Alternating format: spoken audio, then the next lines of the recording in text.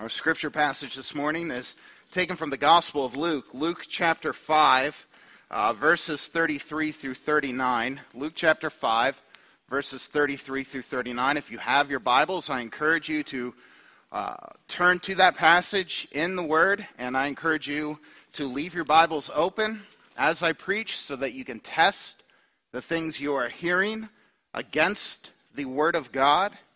And I will be reading, and the passage is indeed printed in the worship guide on page 10 if you forgot to bring your Bibles. It is a responsive reading. You'll see the words in bold at the end of the passage, and I ask that you would respond at the end of the passage with those words in bold. And they said to him, "The disciples of John fast often and offer prayers, and so did the disciples of the Pharisees. But yours eat and drink." And Jesus said to them, "Can you make the wedding guests fast while the bridegroom is with them? The days will come when the bridegroom is taken away from them, and then they will fast in those days." He also told them a parable. "No one tears a piece from a new garment and puts it on an old garment. If he does, he will tear the new, and the piece from the new will not match the old. And no one puts new wine into old wineskins. If he does, the new wine will burst the skins, and it will be spilled, and the skins will be destroyed. But new wine must be put into fresh wineskins. And no one, after drinking old wine, desires new, for he says the old is good." This is the word of the Lord. Thanks be to God. Now, at Canal St. Lean's Presbyterian Church, where I pastor, just outside of Charleston, West Virginia, we have been going through the Gospel of Luke. If I were back home today, I believe this would have been my 87th sermon on Luke's Gospel. I'm getting ready to start chapter 22 next Sunday, Lord willing. But to take one of my sermons from that series and sort of preach it to you, I think it does require a little bit of background and context. Let me just briefly set the stage of what this passage we just read, the context in which it sits. This text this morning comes right on the heels of Jesus calling Levi, Matthew, to be one of his disciples. So this is very early on in the public ministry of Jesus Christ. And as Levi hears the call of Christ and responds and immediately leaves his old life to follow Jesus, that evening at his house, he hosts a rather large party, a large feast. And most of the guests were friends of Levi. So they were fellow tax collectors and other, what society looked at probably as being unsavory people. The Pharisees would have considered these party guests to be sinners. And at that feast, at that party, the Pharisees come up to the disciples of Jesus. Again, this is early in his earthly ministry, so they are not yet really in that mode where the Pharisees are directly confronting Christ. They come up to the disciples of Jesus, and they ask him this question: "Why does your master eat with tax collectors and sinners?" They wanted to know how this supposedly great rabbi could associate with such a crowd. And Jesus overhears this. And he replies to the Pharisees, somewhat famously, "It is not the healthy who need a physician, but rather the sick." He says, "I did not come to call the righteous, but rather to call sinners to repentance." This is one of the earliest statements of Jesus concerning the purpose of his earthly ministry. "I did not come to call the righteous, but rather to call sinners to repentance." And so, our passage this morning, Luke leads us to believe, happens within the same event as that party, that feast being thrown at Levi's house. And it shows the heart of the Pharisees, really. The Pharisees are the ones speaking, the beginning of verse 33, and they said to him, that's the Pharisees saying to Jesus. And it shows that instead of the Pharisees being humbled in that earlier exchange by Jesus Christ, instead of them recognizing that they themselves are not truly righteous, but are sinners who need to repent and embrace the Lord by faith. Our passage today shows the hardness of their hearts. They now respond to Jesus and they try a different angle of attack against him. They change the subject away from who Jesus feasted with, now to the theological question of why does he feast at all? Why doesn't Jesus fast? The Pharisees begin in our text this morning by saying the disciples of John, that is John the Baptist, the disciples of John the Baptist, they fast often and offer prayers, and so do the disciples of the Pharisees, but yours, Jesus, eat and drink. They want to know, okay, Jesus, you feast with sinners to call them to repentance. The question we have now is, why do you feast at all?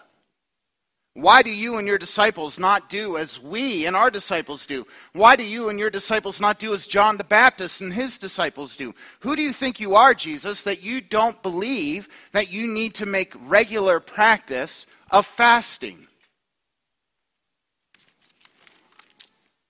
Now we need to understand a little something about the Pharisees, who they are, what exactly they are asking Jesus when they challenge him on this issue of fasting. First, understand that although the Pharisees mentioned John the Baptist and his disciples, who they were no fan of, by the way, they did not really like John the Baptist, although they mentioned John and his disciples and seemed to lump John and the Pharisees together in one group, the reality is these two groups of people fasted for very different reasons.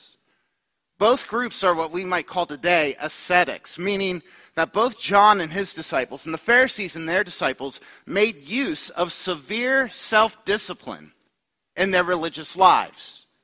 But they used that severe self-discipline for different reasons. John and his disciples used regular fasting as a severe self-discipline as a means through which to prepare themselves for the coming of the Messiah. And remember, that was John's given role. John is, in a sense, the last of the great Old Testament prophets. And his role was to prepare the way for the coming Messiah.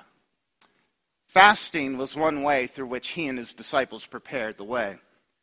The Pharisees, on the other hand, used fasting as a way to flaunt their outward religious righteousness. It was their way of showing everyone around them just how holy and pious they were. Now understand, fasting was not in that day, and it is not today, a sin. But the motivation behind fasting can be sinful. And the Pharisees, they had sinful motives behind their fasting. In fact, they were extremely legalistic about it. The reality is the Old Testament religion only commanded one official day of fasting in the life of Israel. That was Yom Kippur, the Day of Atonement. But some of you may know the Pharisees had this whole system of man-made traditions, oral traditions, which they flaunted as the law of God. It was an oral tradition which they elevated to the same authoritative status as the written law that God gave to Israel through Moses. And part of that man-made Pharisaical law was that they would fast twice a week. And they expected every pious and truly religious Jew to do the same thing.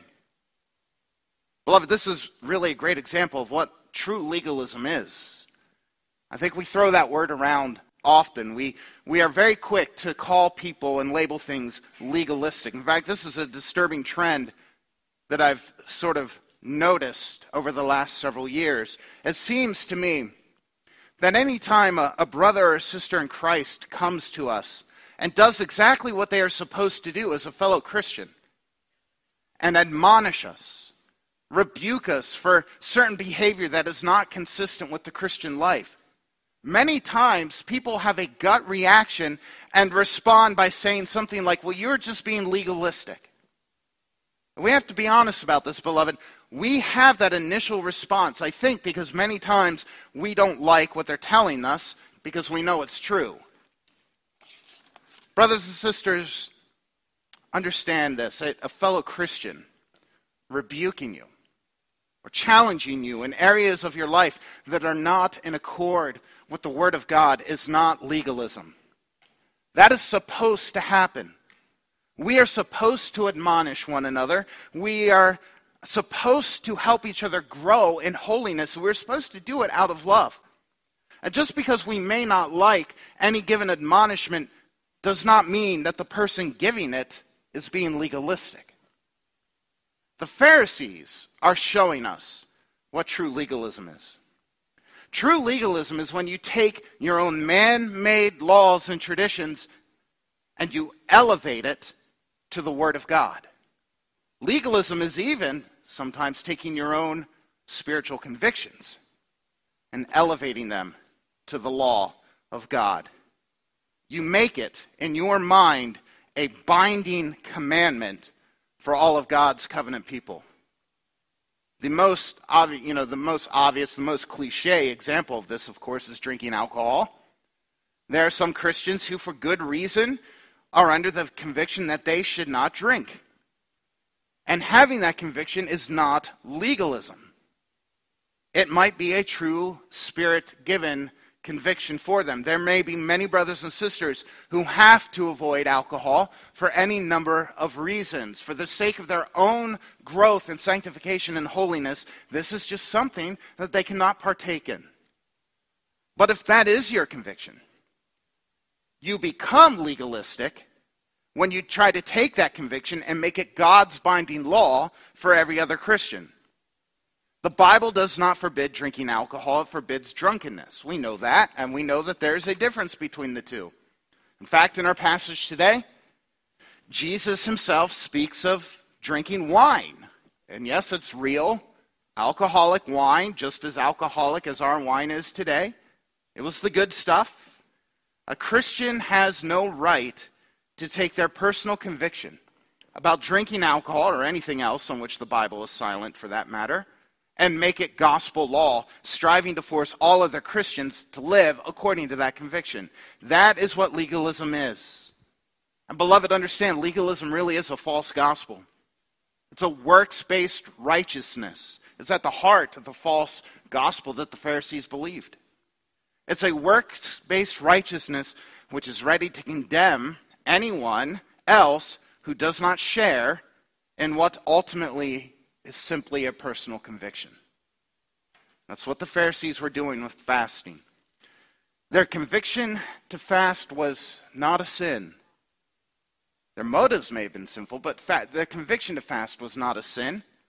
Their elevation of that conviction to the status of a God-given law, that was a sin. That was legalism. In fact, they really stood in contrast, I think, to the disciples of John the Baptist on this topic. The disciples of John, they too fasted regularly, but they were not legalistic about it, at least that we know of. We have no record of John's disciples being condescending towards others, expecting them to do exactly as they did. They weren't walking around telling other Jews, "Thus saith the Lord, you should be fasting just like we are." Pharisees were trying to enforce their own legalistic demands upon not only the Jews, but even more amazingly, in this moment, they were trying to enforce their own legalistic demands upon the Messiah himself. The Word incarnate, Jesus Christ, the very author of God's law in the flesh. And Jesus, of course, is having none of it. He has none of it, and we see Jesus respond here with a perfect, logical answer filled with unquestionable wisdom. He turns to the Pharisees, and he asks them a question. Can you make the wedding guests fast while the bridegroom is with them?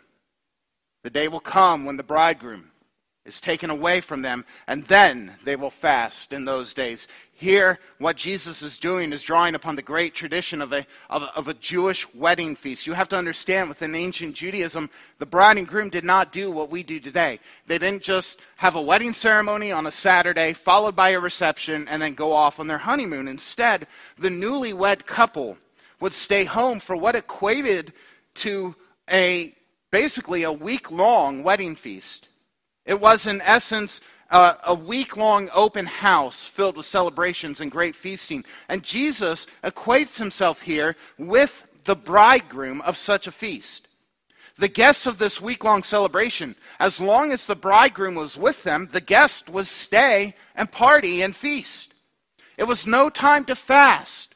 When the bridegroom was there, it was a time to celebrate.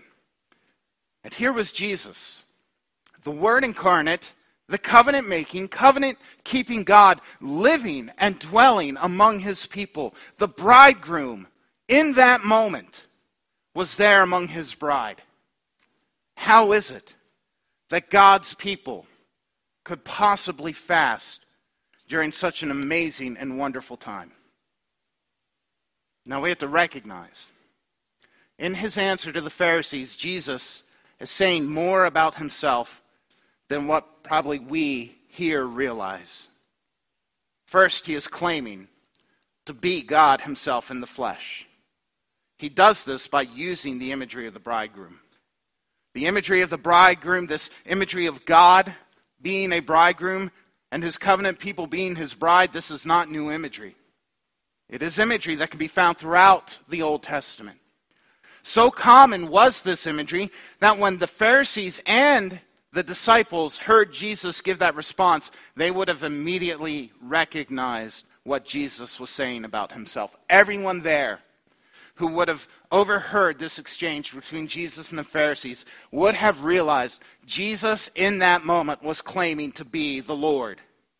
That use of Old Testament imagery was not a mistake. He knew what he was saying. He knew who he was saying it to. But there is a part of his response that was definitely perplexing to his disciples.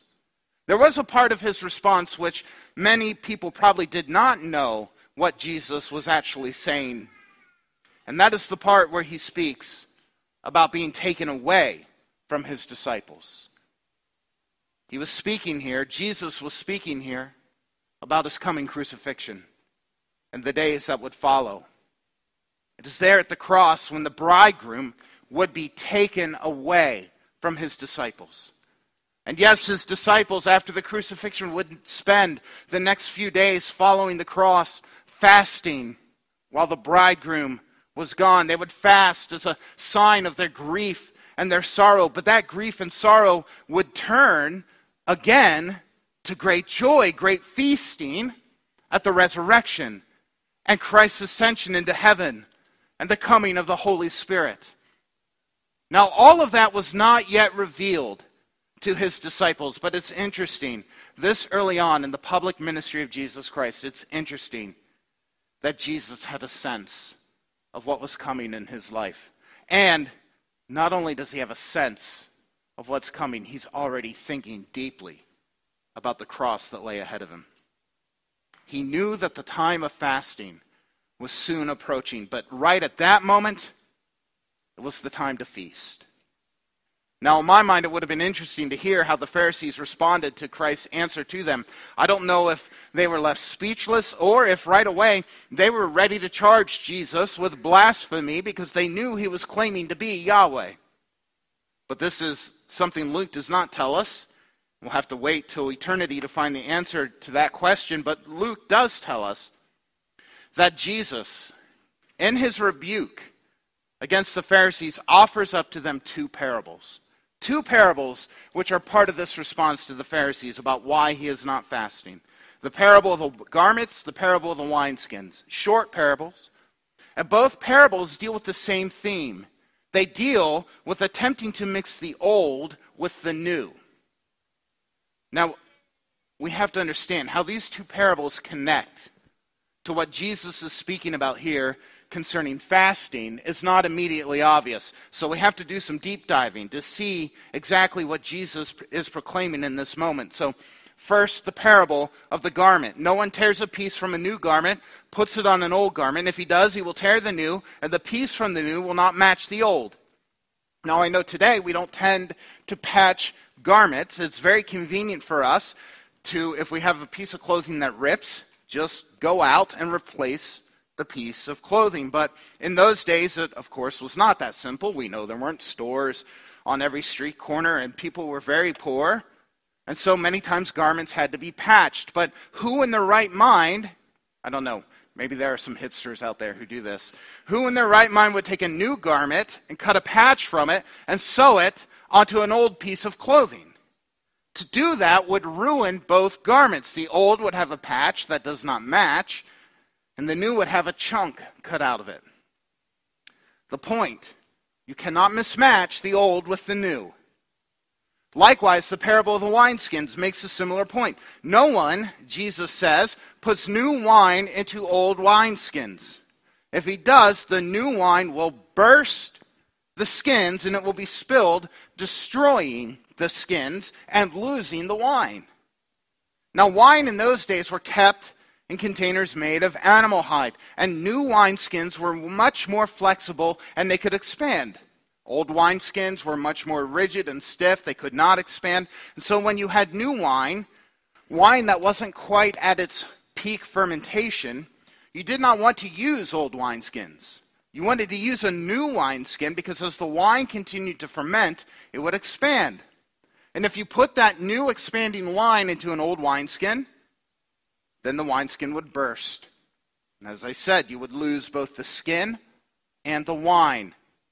Try to put the new into the old, and everything is ruined.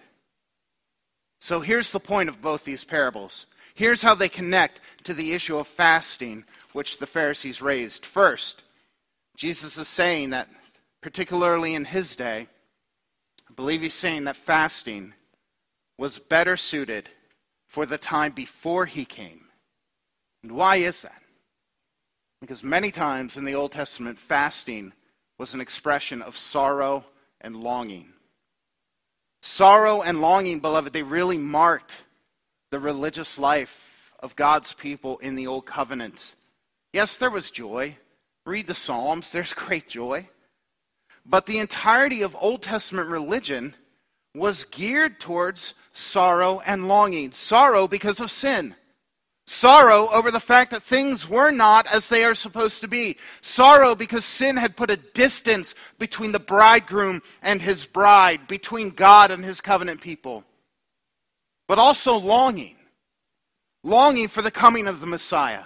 Longing for the coming of the Christ who would fully and completely and finally deal with all the sins of all his people. Longing for the Lamb of God who would come, for the great high priest who would offer up himself as a perfect and final sacrifice which would remove all the sins of all of God's people from them forever. Longing for the coming of the living temple, the one who would be God himself in the flesh living among them. And when Christ came, he was the fulfillment of all that the old covenant pointed towards. He is the one who did fulfill the religious ceremonies of Old Testament Israel, the feasts, the sacrifices, the rituals of the old covenant worship life. They were all fulfilled in Christ. And Jesus, in his coming, was ushering in the new covenant, an age of gospel fulfillment. And so Jesus is saying, why don't his disciples fast? He is saying it would be, in a sense, inappropriate to fast in sorrow and longing now that he has come and was ushering in the very kingdom of God in their midst. Beloved, Jesus in these parables, he was declaring that the old was passing away, that the new has come, that his day was, as one commentator put it, the day of explosive joy. The Messiah was there to bring full and complete salvation for his people. So do not cling to the old now that the new is coming. The old, as the author of the book of Hebrews declares, was rapidly fading away. But then secondly, in his response, so that's how these parables connect with the idea of fasting, especially in the new covenant. But secondly, Jesus is also saying, in response to the Pharisees, as a rebuke to them, he's saying to them that they cannot fit him, they cannot fit Jesus into their old legalistic joyless traditions. And here I think the commentator, Pastor William Hendrickson, said it best. He said, it's not that Jesus offered something that was entirely new, in the sense that it amounted to rebellion against the essence of the Old Testament teachings. No, indeed, in that respect, the teaching of Jesus was old in the best sense of the term. But the Pharisees had buried the law of God, the good law of God, by the way. I hope you understand the law is good, and it's a treasure for us. The Pharisees have buried the law of God beneath their man-made traditions. These traditional teachings have been passed from generation to generation. It was to these old rabbinical interpretations and applications of the law that the Pharisees of Jesus' day were clinging. They preferred stuffiness to fresh air. That was their downfall. To put it another way, beloved, Jesus was saying to the Pharisees, the gospel of the kingdom of God would not, it could not be mixed in or crammed into the molds of their man-made religions. Understand this. The Pharisees would have said, beloved, if you ask them, they would have said, we are looking for the coming of the kingdom. The Pharisees would have said, we long for the coming of the Messiah, the coming of the new covenant that the prophet Jeremiah spoke of. But now that it was there in their midst, they couldn't see it because they were clinging to their own oral, man-made, legalistic traditions. And know this, beloved, Jesus could not, and he would not, be mixed into their legalistic ways. This was the downfall of the Pharisees. This is why they would not, this is why they could not see Jesus for who he is. Why they could not rejoice in the work that he was doing in their midst in his earthly ministry. And I think there's a very practical application for us this morning in this, beloved. The reality is many people try to mix Jesus in with their own man-made legalistic traditions, or worse, many people try to make Jesus, or try to mix Jesus in with their old lives. And it plays out in so many ways. Some try to make Jesus synchronistic with other religions. They try to make Jesus compatible. He should be compatible with the teachings of Buddhism, Hinduism, Islam, or in American evangelicalism, something that's far more rampant in our own camp. They try to make Jesus compatible with New Age teachings and practices. They simply try to make Jesus a patch upon the garments of worldly false religions, and what they are left with is complete ruin. Other people try to make Jesus, or fit Jesus, into godless philosophies and worldviews. Modernism, postmodernism, Marxism, humanism, nationalism, fatalism, naturalism, racism, spiritualism, or whatever other ism grips our culture at any given moment. They all have their origins, beloved, in the old wineskins of a godless mindset of a depraved human race.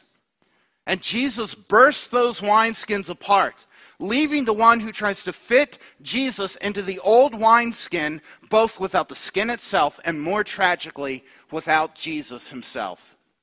You cannot do it. You can't be like the Pharisees and try to fit the Messiah into your old wineskins of man-made, legalistic traditions, philosophies, whatever it is. You just cannot do it. You cannot fit Jesus and his gospel of the kingdom into those wineskins. You can't try to patch Jesus onto the garments of your old beliefs or your lifestyles or even your old self.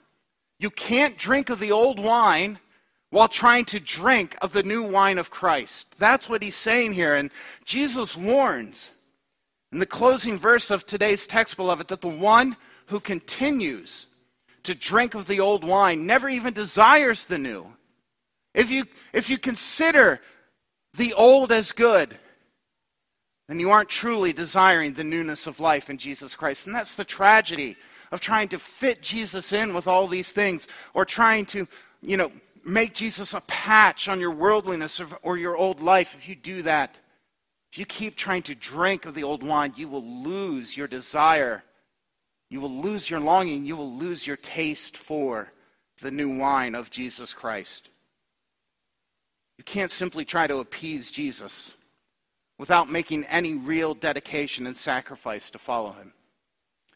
You know what that would be like? Imagine if in the passage which comes before this text today, Levi responded to the call of Jesus not by leaving his tax collecting booth immediately, but instead saying to Jesus, okay, I'll follow you, but let me keep my old job here where I exploit and rip people off. Let me keep my old job. I love this life.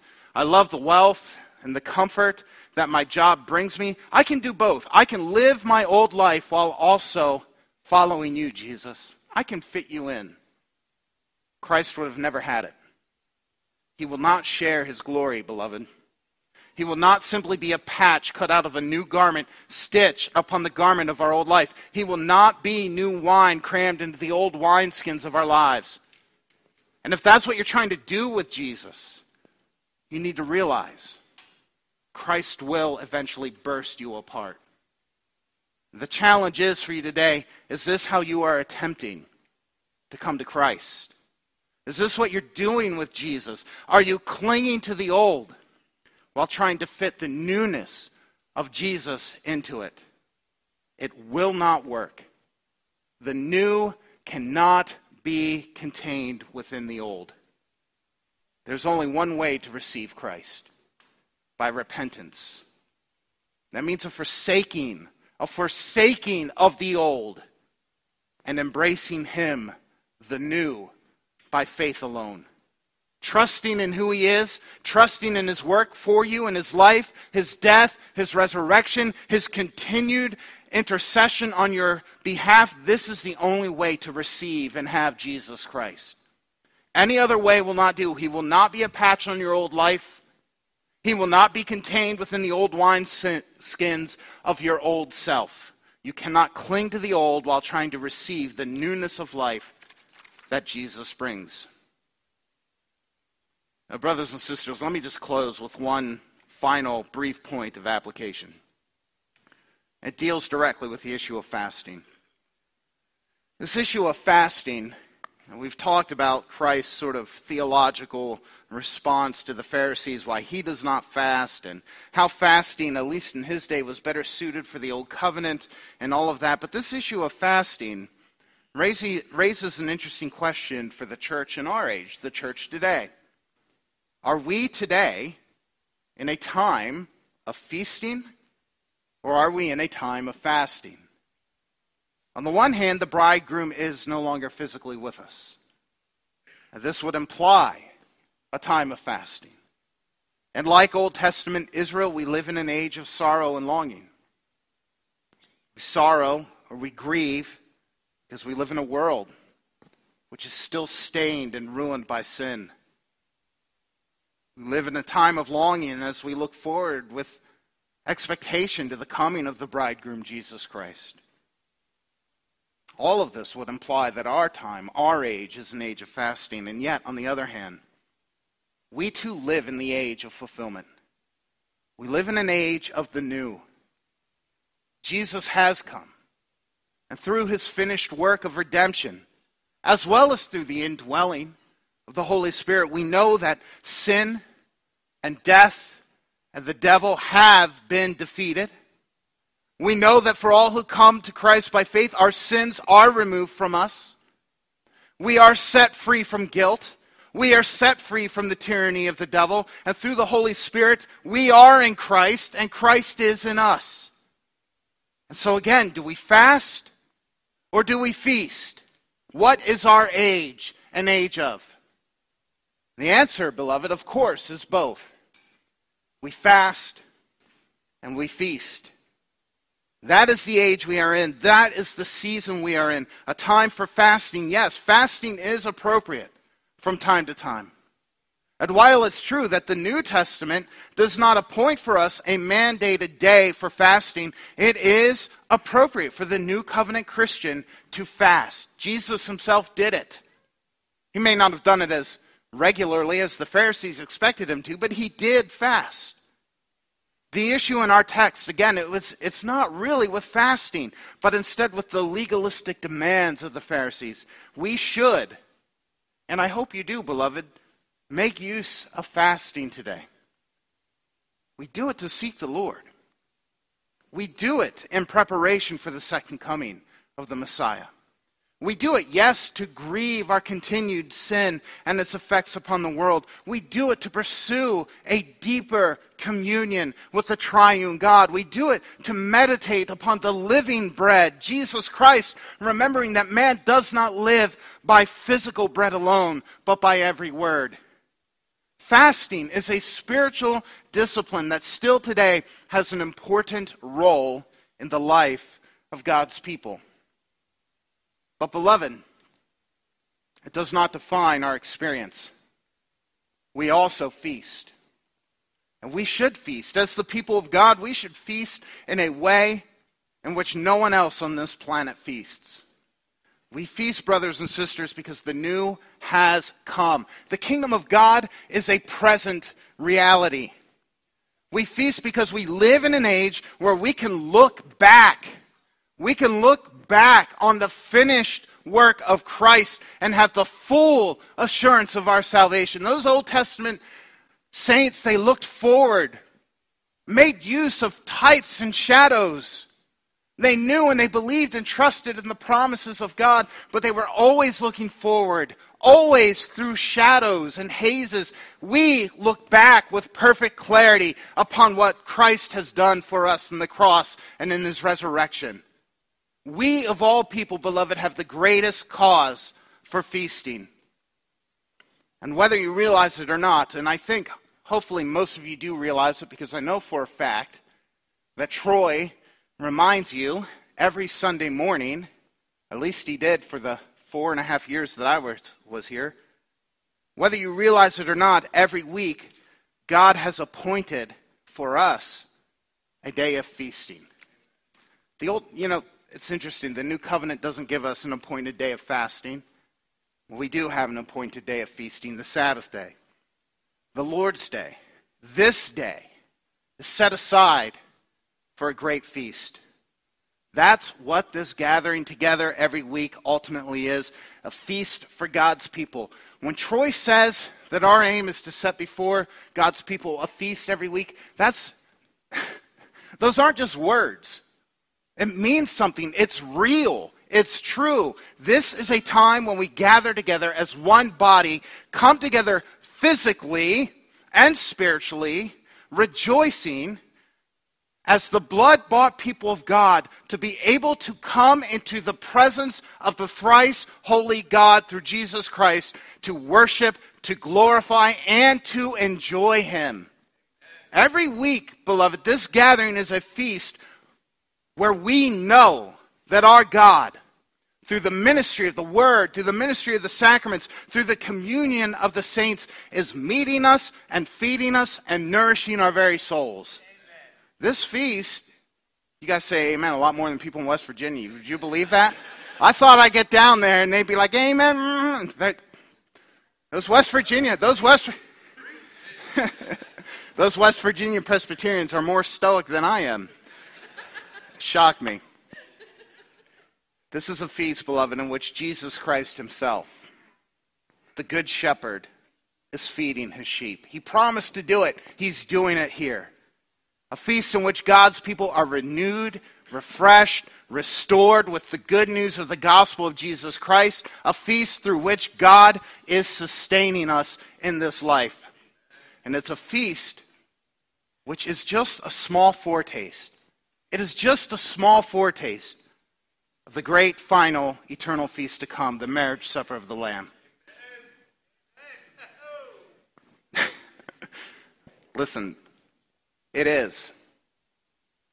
That's the tragedy of people claiming to belong to Christ, who consistently neglect the gathering of God's people every week.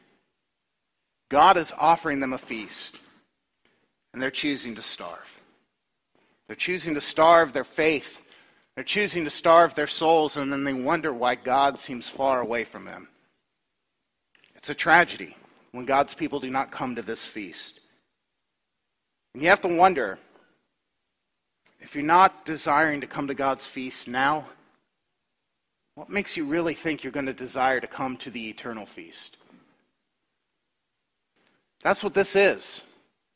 It's a foretaste of the marriage supper of the Lamb, the great eternal feast which will put an end to all fasting.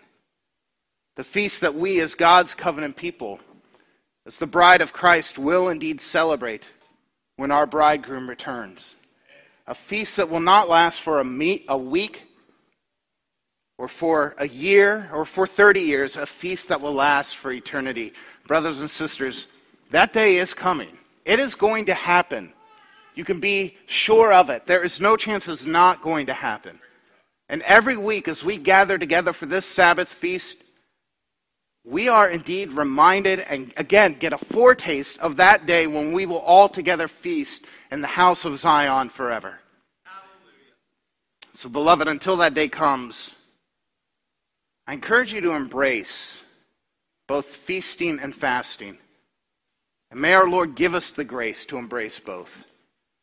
Embrace both the fast and the feast until our bridegroom, Jesus Christ, is again among us. Not only through his spiritual indwelling through the Holy Spirit, but he will be among us in his own crucified and risen body and blood. Let's pray together.